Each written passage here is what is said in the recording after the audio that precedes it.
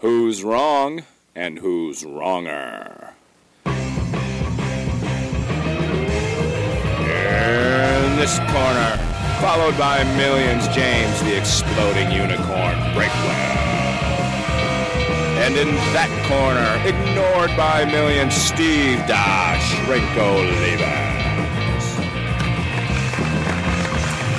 Hey everybody, welcome back to Wrong and Wronger. The podcast where I, Dr. Steve, am suddenly remembering something I didn't do for the podcast as we're starting to fire up the engines. And he's James, sitting on the dock of the bay waiting for Godot Breakwell. And James, how are you doing today, man? Well, I'm a little nervous because I'd like to know exactly what is it you forgot to do. Well, we had more listeners crawl out of the woodwork and say, I too have listened to every episode, and I made a promise to each of them that I would name them on the show, and I forgot to go through and make a list. Well, that's all right, because I have one who emailed me as well. I don't know if they're on your list, too. We seem to get some duplication here. I'd like to give a shout-out to Joseph Wayman and his sister Julie. They have listened to every episode. He says he fell behind briefly because he got distracted by 6 months by Harry Potter. But that's okay, because, you know, if your entertainment options are Wrong and Wronger and Harry Potter, it's okay to take a break from us. I'm just glad that we're in the same entertainment category, and surely we will be rewarded with similar levels of wealth. Boy, you're going to need a crash helmet for all the dollar bills that are going to be avalanching down on you, James.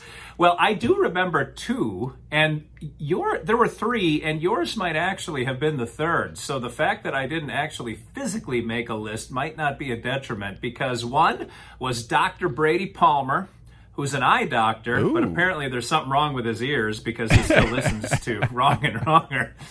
And two was Tara Hutchins, who has been a follower of mine since I believe I joined Twitter in 2012. Like, she's been around forever. Wow. And by the way, everybody who's listened to every podcast episode, I, of course, expect you to buy my book because, you know, it's like a podcast, but without Steve. So it's like the best part and only the best part. So please take advantage of that. Wait, so tell me, has the book distribution issue been resolved? That is an interesting question. So as far as the crisis at the start where they changed distributors and they accidentally canceled a bunch of pre-orders, I should put accidentally in quotes, that part I believe has been mostly resolved. However, the launch date is still an open question mark, so they had to push it back a week because of everything going on in the world. Book printing is behind, paper supplies are low, all that good stuff. It's not just microchips they're running out of. They're running out of the old-fashioned stuff too. So it was originally supposed to have a release date of June 1st. It's technically pushed back to June 8th on some websites, but I told them just lift the restrictions. Just let them mail it out when they get it. So some people have already gotten the book, and some people are getting emails saying they're not going to get it till mid-June. So depending on where you are, depending on how much the internet hates you or loves you, that depends on when you get the book. So I say roll the dice, order the book, and see when it shows up. And it'll be a pleasant surprise when it gets there.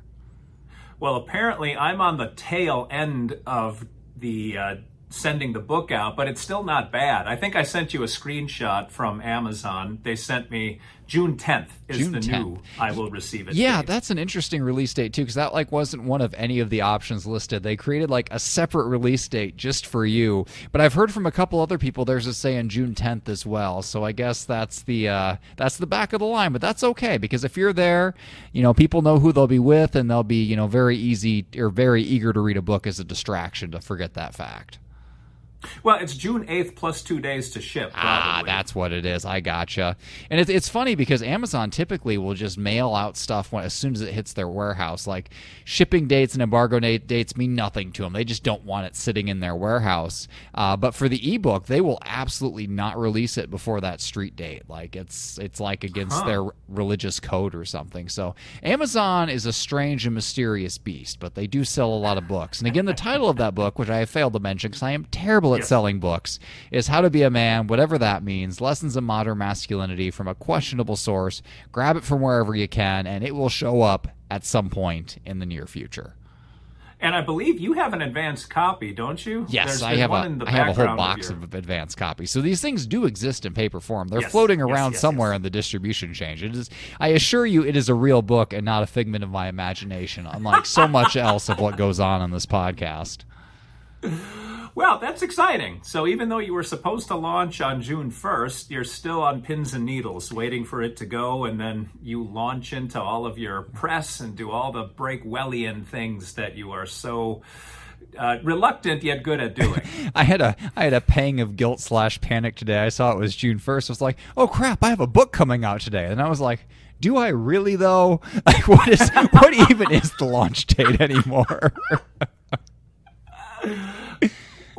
Well, launch date is defined as what? Like, is today technically your launch date? I thought it was today, and they said, they said, can we move it back a week? And I said, why don't you just let people send it out whenever they send it out? But now Amazon, which is the only one I check regularly, they're saying June 8th. But then again, Tamsin at Mainstream Street Books in Lafayette, Indiana, where I sign them, she's been mailing out books for 2 weeks. So you can interpret release date to mean whatever you want it to mean. It is we don't place limits on words here. Very good. Well, pick up Breakwell's book, and I know somebody tweeted to both of us, because we were both tagged in, that as long as Olivas vouches for it, that's good enough for him, and he pre-ordered your book too. Wow, I did not see that tweet, and I'm a little upset that he trusts your word, but if it benefits me financially, I'm going to be okay with it this one and only time. All right. Well, that's exciting stuff going on in Breakwell's adult life. Breakwell's kid life is a mess right now because, James, I believe all 27 of your children are out of school, which almost definitionally means feral. Yes, they are all here. They are all making sounds. I've only had to yell at them 15 or 20 times today. And they go through waves. They go through waves where they're silent, and I forget they're here, and I feel like a bad parent for not checking on them to make sure they're still alive. And they go through periods where they're so loud, I just wish they'd be silent and, have questionable survival skills. So you just never know what you're going to get. But they just have two volumes. They have Creepy Ninja, and then they just have Screaming. And those are the ways they communicate. It's kind of like the rooster call on a farm. It's first thing in the morning when the first kid starts screaming at the second kid. It wakes up the whole house and puts us all in a great mood. Sure. No, that's so sweet. Do people come up to you, James, and say, you'll miss these days when they're gone? They do, but not so often, because usually it's after reading a newsletter or something, and they understand why I'm very eager for them to be over. But then again, in the newsletter, I focus on the chaos. Like, for the most part, they're old enough. They're all potty trained, and they give themselves baths. And depending on circumstances, sometimes they will feed themselves. So, if I were to drop dead right now, it might take them a few days to notice. So we're kind of like on the cusp of self-sufficiency. And if I'm a bad parent, I might give them that last little push to finally raise themselves. We'll see where we end up at the end of the summer. Well, speaking of summer, as we discussed at length during our production meeting before we started recording, and it's usually James and myself and a few interns and a couple hired writers around a conference table with like 3-ring binders and notebooks, and someone can sometimes cater lunch in. It's not a bad situation that we have here at the Wrong and Wronger Palatial Studios. But there is a movement, or there has been for about 20 years, to make school a year-round endeavor. And I don't know your opinion on that, James, but I certainly have a strong opinion about it. Given that you have kids who are running amok through your home, I'm guessing you would be an advocate of year-round school? Yes, and actually, even back when I was in school, I thought year-round school would be pretty great. Because it seems like summer gives you... even though the break flies by, it almost gives you too much time off in one spot and not enough time off the rest of the year when you kind of want it. You can't. There's never enough time to really go anywhere or do anything for any of the other breaks in the year. And you've got this one giant break right at the summer when it seems like you can't necessarily go and do stuff because everybody else is going and doing stuff, or you got to get a summer job. I think the one advantage of a big summer break is for high school kids to get a job. If you want to work when you're not in school. school. But other than that, I think that kids, they just forget a ton over the summer. And there's really no reason for summer vacation. The urban legend is that it was caused so that kids could go out and work on the farm, but in reality, like crops and stuff, there's nothing to do on the farm in summer. Like, all the work is in the spring and fall. Summer's nothing. I guess they really just closed the schools because there was no air conditioning, and they didn't want kids to start on fire, sitting in their desks. And also, Yes. sweaty kids really stink, and you don't want to have a class of 25 of them, so they sent them home. But now that we're in the era of air conditioning, I mean, granted, my poor Catholic school growing up did not have air conditioning, so we sometimes got out early on account of heat stroke. But the majority of schools with actual funding now do have air conditioning, and I think if you do have air conditioning, year-round school makes more sense, not necessarily adding to the number of days, just spreading them around more evenly. Man, now as a parent who would have to figure out what to do about childcare during summer vacations, I understand why parents would want year-round, but from a kid's standpoint, I can't imagine not having summer vacation. Like, that was when the most bonding would happen between you and the neighborhood kids. And that's when all the stories that you tell the rest of your life start happening. So I love that long stretch of uninterrupted kiddom. Like, kids don't need to punch a clock when they're 8 years old. They don't need to get indoctrinated into that whole working mindset. Like, let kids be kids, and there's no better place than a 3-month petri dish of what kind of human being are you going to be when you grow up. And just all the peer interactions, all the things that I'm sure you never had, James, because you hate people and spent most of your life not interacting with them. But for those of us that had other people in our lives, besides our 27 siblings, which you have now recreated in your own home, that was invaluable time for us. So I am not a proponent of year-round school. Well, this is an interesting time to discuss year-round school because we're coming off a year when kids were home a lot. They were doing school from here, and I wonder if there would ever be a day where they would leave home. And now I'm still at home all day, so I guess it's a little bit of a different perspective. But growing up, it seemed like at the start of summer, like there's all this energy, and like we're gonna go out and do stuff, and then like by the middle of July, it's just so hot. Everybody just stays in their house watching cartoons anyway. So I think that's part of it. And now everybody's got video game systems and all that. You've got the internet, you've got your own phones. I mean, the era of going over and riding your bikes around the neighborhood and all of that is kind of over. My kids have all these friends in this neighborhood who are pretty nearby, who I told them like this summer, it's like you can bike to their house whenever you want. Stay there overnight if you want. Stay there all summer. I don't care. In fact, I encourage it.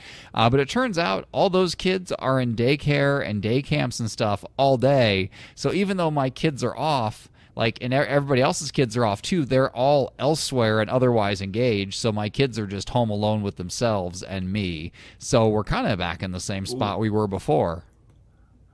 Man, that's a fate that I wouldn't bestow upon anyone, James. All day with Breakwell.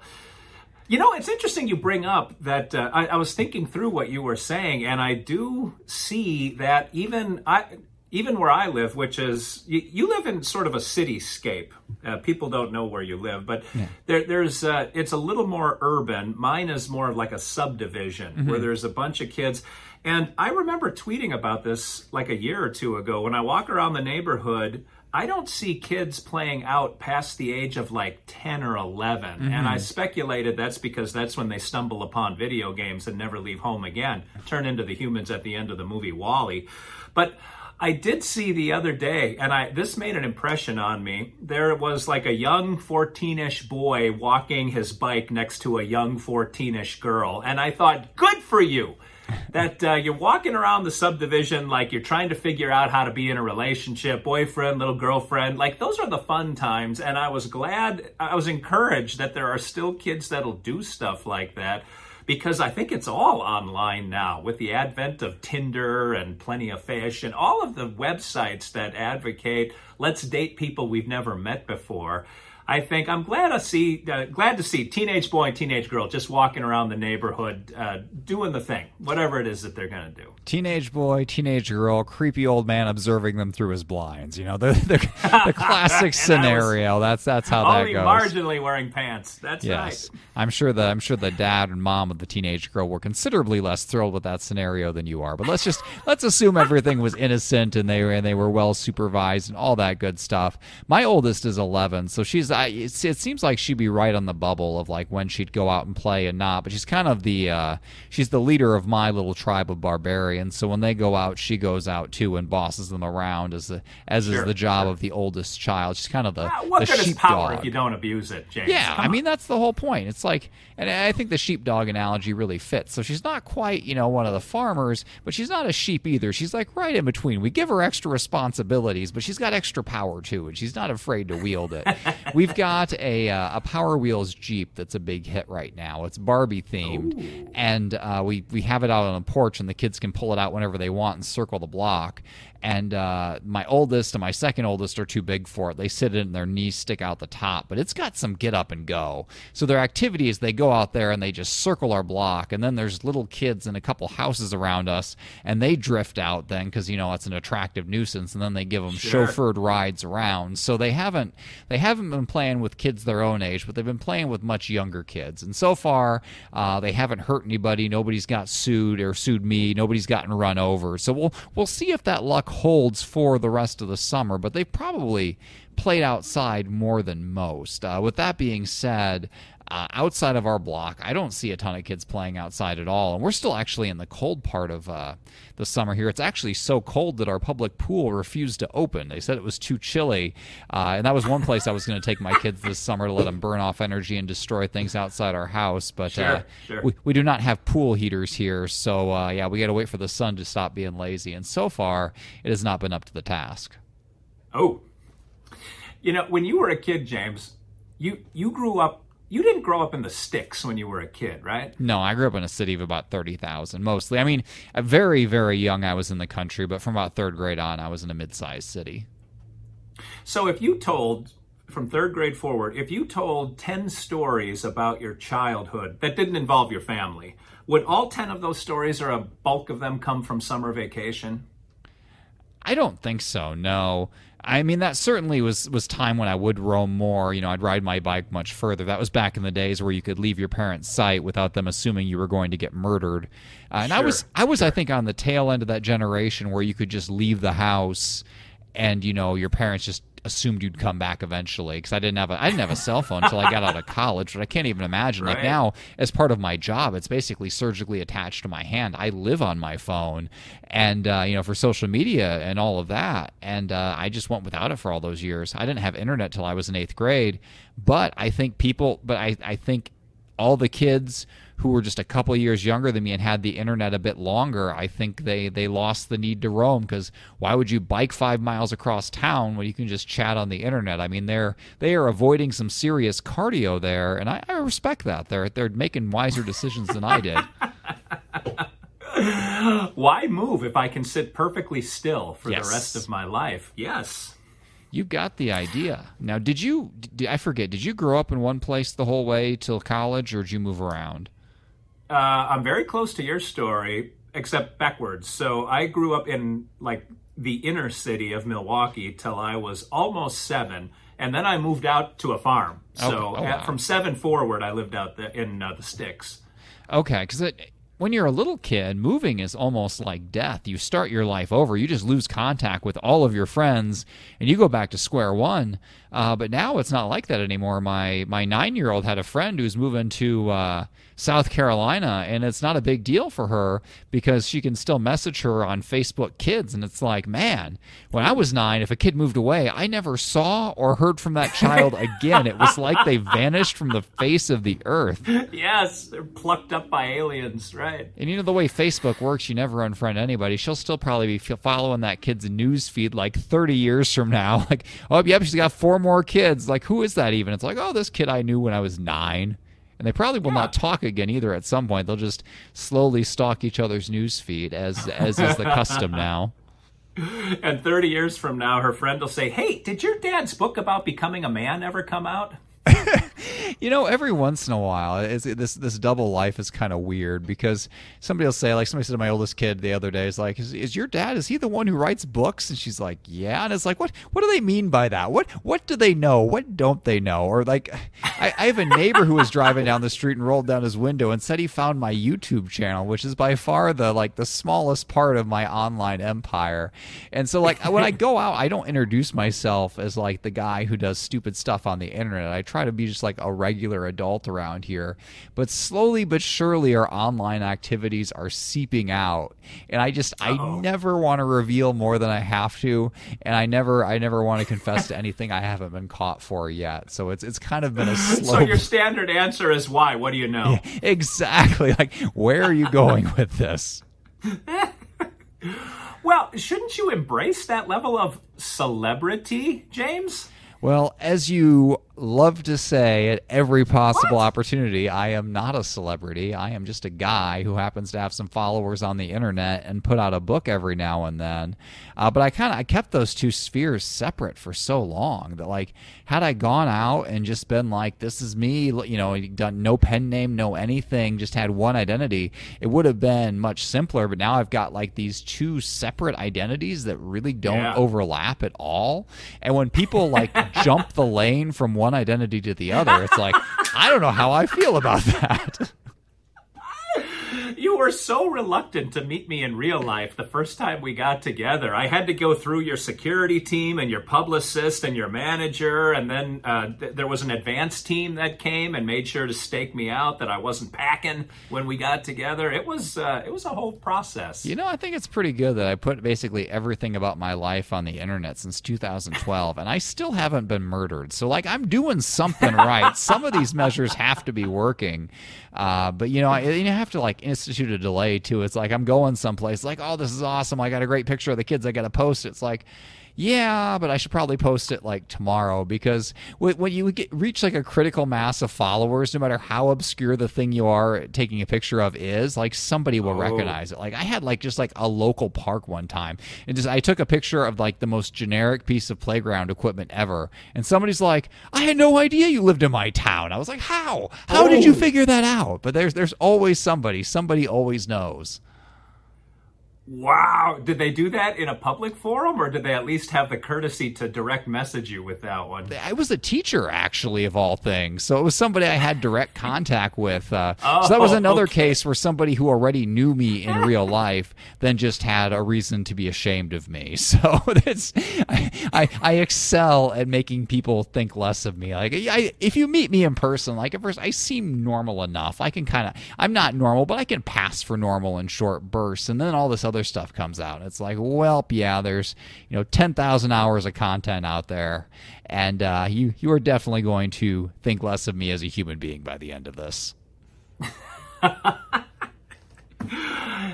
It only took me like, I don't know, 12 minutes, and I thought way less of you and thought there's no way I'm going to do this podcast. And yet here we are, literally hundreds of episodes later. We're both huge celebrities in Uganda. Like, look at all the good that this has brought to my life, James. And then ask yourself, wouldn't I be better off to have just walked away after 12 minutes? Because that, I ask myself all the time.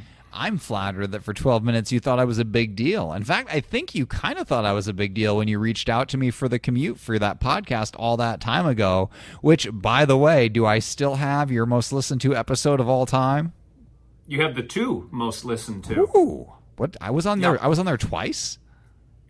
Yeah, I do not remember. Wait a minute. Are you sure? Yes, because the second time there's another guest that was creeping up on your number, and you're like, "Hold my beer," and you like went and pumped yours because you didn't want you you didn't want anyone to have one of the top two spots. You wanted to have both of them for yourself. That was like only the first or second podcast interview I'd ever done. And I think it was long enough ago that there weren't 50 million podcasts. There were like a million podcasts. So when I put it out there, people actually clicked on it. Like, if we could do those numbers for Wrong and Wronger every week, we wouldn't have 6 people telling us they've listened to every episode. We'd have like 9 people telling us they'd listen to every episode. We would be in the big time. We wouldn't be number 2 in Uganda. We'd be number 1 in Uganda. Easy. And possibly, maybe some other countries, maybe some of the stand countries we've never heard of, Kazakhstan and all of those places. Yeah. Kazakhstan, Uzbekistan, Yemen. Yeah. Yeah, I wish we could recreate that. We can't though. That first episode was kind of magical though. I had to have been your most hostile guest of all time. I will take credit for that. I was afraid of you online for a long time. You were afraid of me? What possible power do I have online to do anything? Oh, you were a dick. I'm a dick right now. How did that change? Oh, yeah, but now you're sort of. Wait, we're gonna go in a direction that I don't think YouTube is going to appreciate, but you're far more flaccid than ever before, James. So you just hear all that thumping down the stairs. Wow, that was well timed, actually. Did somebody fall down the stairs carrying a drum set? What was that? That's a good question. So, well, that's also a good note to end on, I think. I am hearing James give the let's wrap this up tone because I got to go deal with this stuff. Well, you have made it to another episode of Wrong and Wronger, and I'm talking to everyone except Breakwell, who made it almost to the end before a catastrophe happened and he has to go and rescue his home from his children, a place that many of us parents have been and completely empathize with. So, if you want to be part of our unguided misadventures again next week, tune in, tell a friend, hit the subscribe button, and let's try to rev this thing up to 9. That is Breakwell's, that's his level of accountability. So, until then, this is Dr. Steve Levis for James, the exploding and now absent unicorn, saying thanks for listening, thanks for watching, and remember, as always, that 2 wrongs can make a right.